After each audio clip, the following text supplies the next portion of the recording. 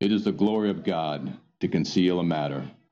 To search it out is the glory of kings.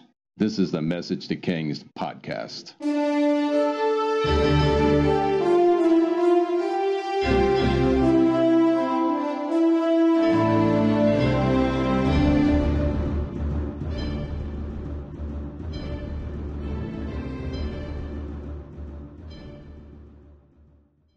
Episode 260, The Logos and Zechariah's Encounter at the Temple. John 1. In the beginning was the Word was with God, and the Word was God. He was with God in the beginning. Through him all things were made. Without him nothing was made that has been made. In him was life, and that life was the light of all mankind. The light shines in the darkness, and the darkness has not overcome it. The Apostle John started his gospel with these profound words. They are powerful and absolutely unreal in their artistry, philosophy, and perfect theology. The book of John is written in Greek, and the word in this case is the Logos, which in itself has a history which is profoundly impacting to this whole message here. In the beginning was the Word. Well, this is actually a Greek thought. It goes back to Plato and prior. The Logos can be known in philosophical thought in the days of the Greek Golden Age as universal wisdom or universal reason, a force of the universe, a divine power higher than anything. The next line, the Word was with God and the Word was God. It would be a Jewish philosopher who added more to this. It was Philo of Alexandria who added more, and we believe it was around 30 AD, but the absolute date is a little unclear. And I quote Stanford's book of philosophy on Philo. He did not want to get rid of Logos, but rather to place it clearly within the unique perspective of divine transcendence. Though he felt great admiration for Plato, his transcendence was not exactly Platonic, but rather of a God both absolutely unknowably, yet very close to mankind.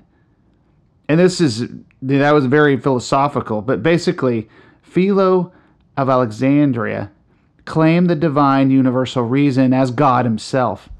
The Logos was God, not some unknown entity or universal reason. Apostle John claims this is correct. Then he adds more and more and more. The next lines, he was with God in the beginning. Through him all things were made. Without him nothing was made that has been made. In him was life, and the life was the light of all mankind. The light shines in the darkness, and the darkness has not overcome it. John claims the Logos from Greek thought and Jewish philosophy is God himself. Then he drops the bombshell, the completion of philosophy and the purpose of philosophy itself, the purpose of existence and the fulfillment of the law and our divine purpose for living. John 1:14, the Word became flesh and dwelt among us. You may see this as a theme of Christmas sermons, but it's just powerful when you consider how God came down from heaven to live amongst us in fragile human and vulnerable form. Philippians 2:6, who existing in the form of God did not consider equality with God something to be grasped, but emptied himself, taking the form of a servant, being made in human likeness. It continues, John 1:15, we have seen his glory, the glory of the one and only Son, who came from the Father, full of grace and truth. The Word became flesh. The Word from the beginning, the Word was with God, the Word was God, and the Word became flesh, or the Word was made manifest. The Spirit became flesh. The Spirit of God came in the form of a human being. Jesus, also called the Word, came down in human form to visit us, to encounter us, to show the greatest form of love, to atone for us, to die for us. All right, before we move to the encounter with Zechariah, we have to talk about dating. It's the winter of 8 BC. And this leads to some serious questions of why we're backdating the official birth of Christ so early. I think the chronological Bible sums it up well, and I quote the chronological Bible. No one knows the precise date when Jesus was born. Even his year of birth is only an educated guess based on the information available. The intention of the medieval creators of our calendar was to set the date of Christ's birth at 1 AD. They simply miscalculated. The Jewish historian Josephus places the death of Herod in 5 BC. So in other words, our calendar's just wrong. Isn't that crazy? And I'm quoting, from the chronological Bible, which has so many crazy students in the back of it, Bible professors, and they literally just said the intention of our calendar was that it started at 1 AD, and they were just wrong. They miscalculated. Everything before Jesus' birth was to be BC. Everything after was to be AD. And I quote further, since Herod's calculations led him to target children under 2 years old, Jesus' birth most likely occurred 1 or 2 years before Herod's death in either 5 or 6 BC. And there's a ton of articles out there trying to pinpoint the exact dates of Christ's birth. I don't have the answers. I don't know. The scholar's choice is 2 BC, 5 BC, and there's even a 6 BC. And there's a good amount of recent credence to 6 BC. I found a video out there. It was an hour long talking about exactly why people believed in a certain date. And then another guy would have another video, and it's the same length of time on what he believes. And I don't want to spend too much time, discussing what date we believe his birth was. I'm going to pick one and we're going to go forward.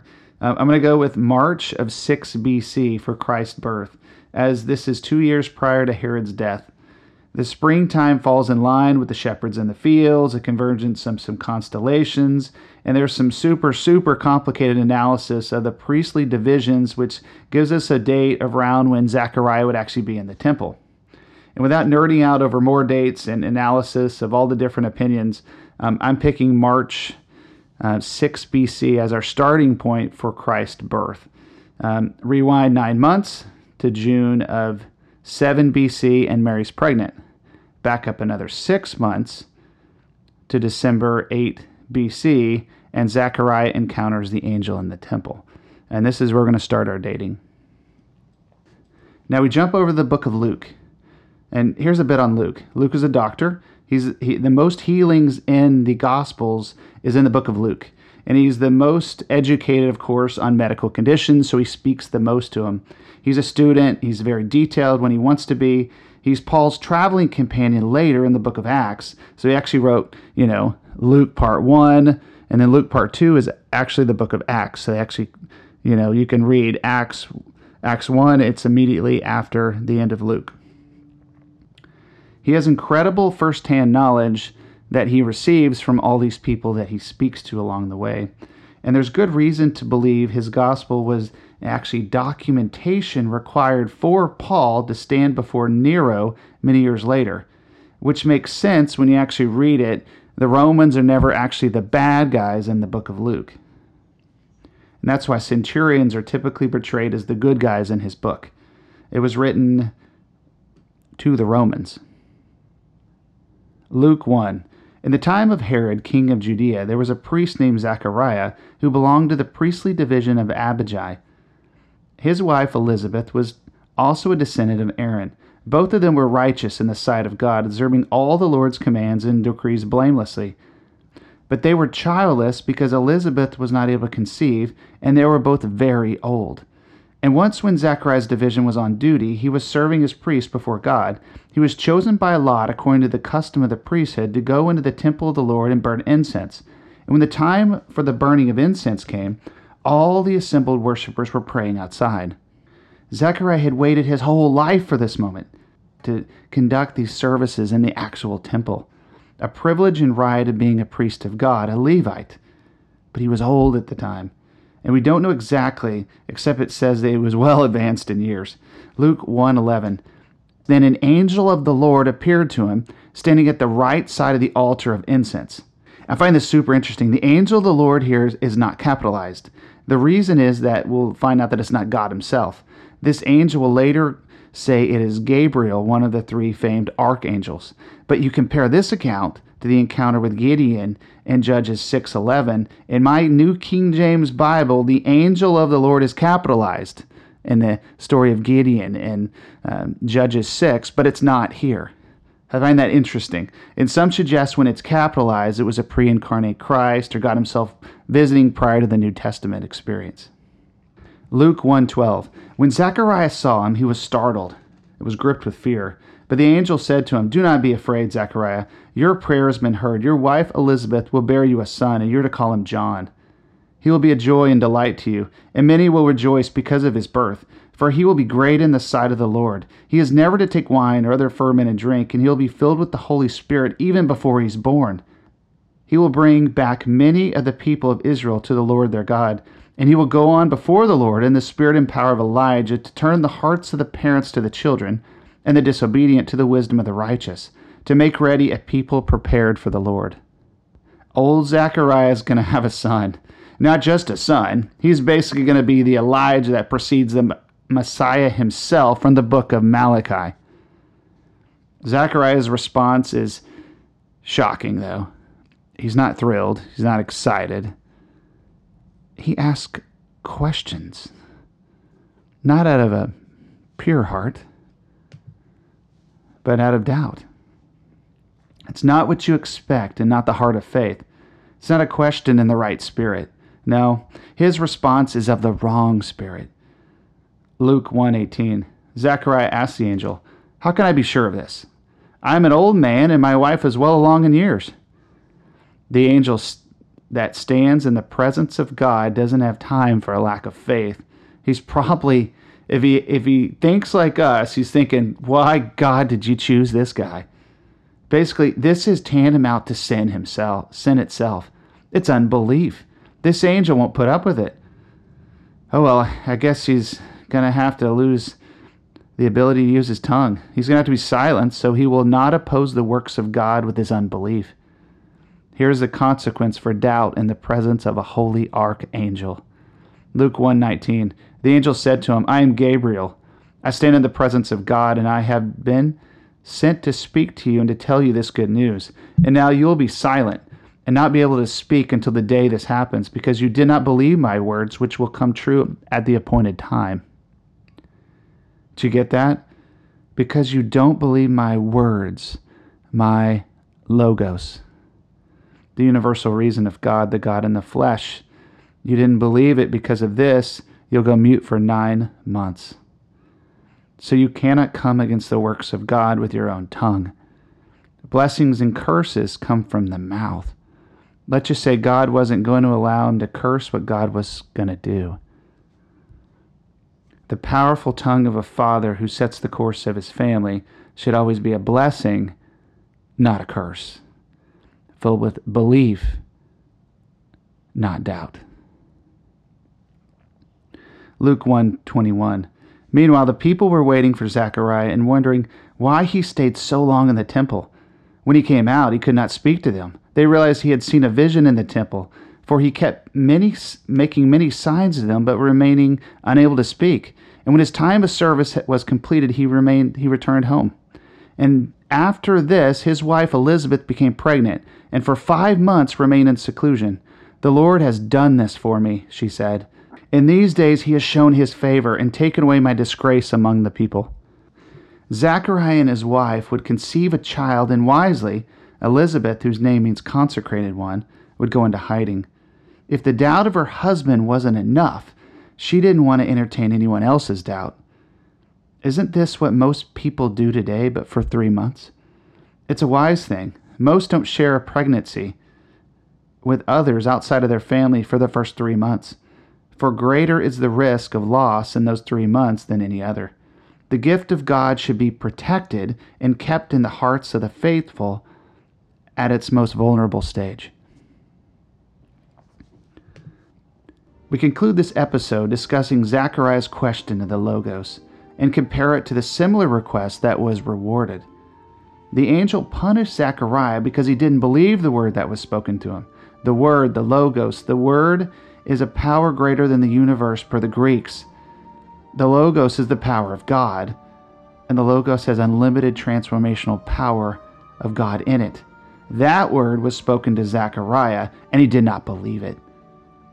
Compare it to the word spoken to Mary, when the angel tells her the Most High will overshadow her and impregnate her with the Son of Man. Her response was a very similar question. Luke 1:34, "How can this be, since I do not know a man?" It doesn't sound that different than Zechariah's response. "How can I be sure of this? I am an old..." The angel answered Mary with the statement, "The Most High will cover you," yet the angel answered Zechariah with, "You will be mute." What's the difference in their questions? It was the spirit of the question. Questions aren't bad. In fact, they're part of a relationship and required. But the spirit of the question is the problem. Mary was authentically curious. Zechariah was doubting. Let's suggest Zechariah had to learn some lessons, or he was going to be a terrible father later. But Mary, oh Mary, we don't worship you or pray to you. You aren't God, but you had faith. After encountering the angel, her response is this. Luke 1:38, "Let it be to me according to your word." Isn't it amazing? After the way John starts, she said, "According to your word." It's not what you think, though. The Greek word here is not logos. No, it's rhema, the other Greek word for the English word, word. Rhema means utterance or things said. It signifies action of speech.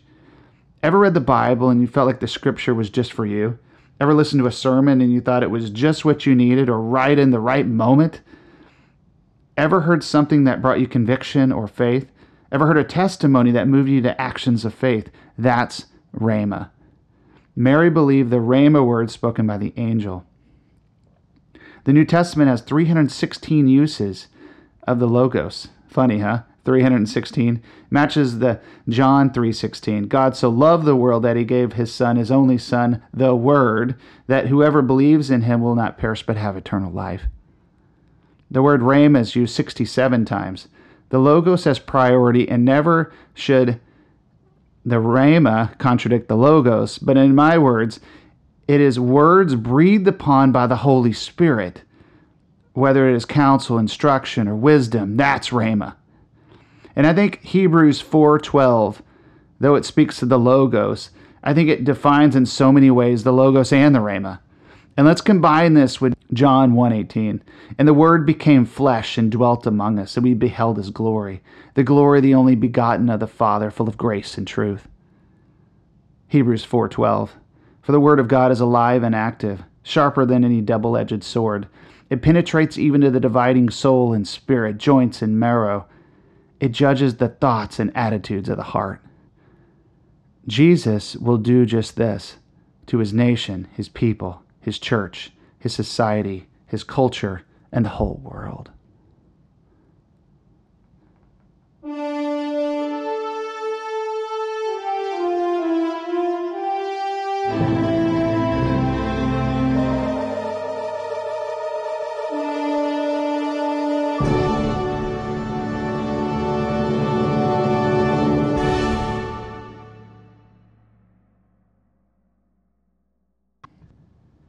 Thanks for joining us for this episode of Message to Kings. Feel free to visit the website, messagetokings.com, share the Facebook page, or shop at our affiliated store, etsy.com/shop/steadfastgifts. Or if you want to chat, email us at messagetokings@gmail.com.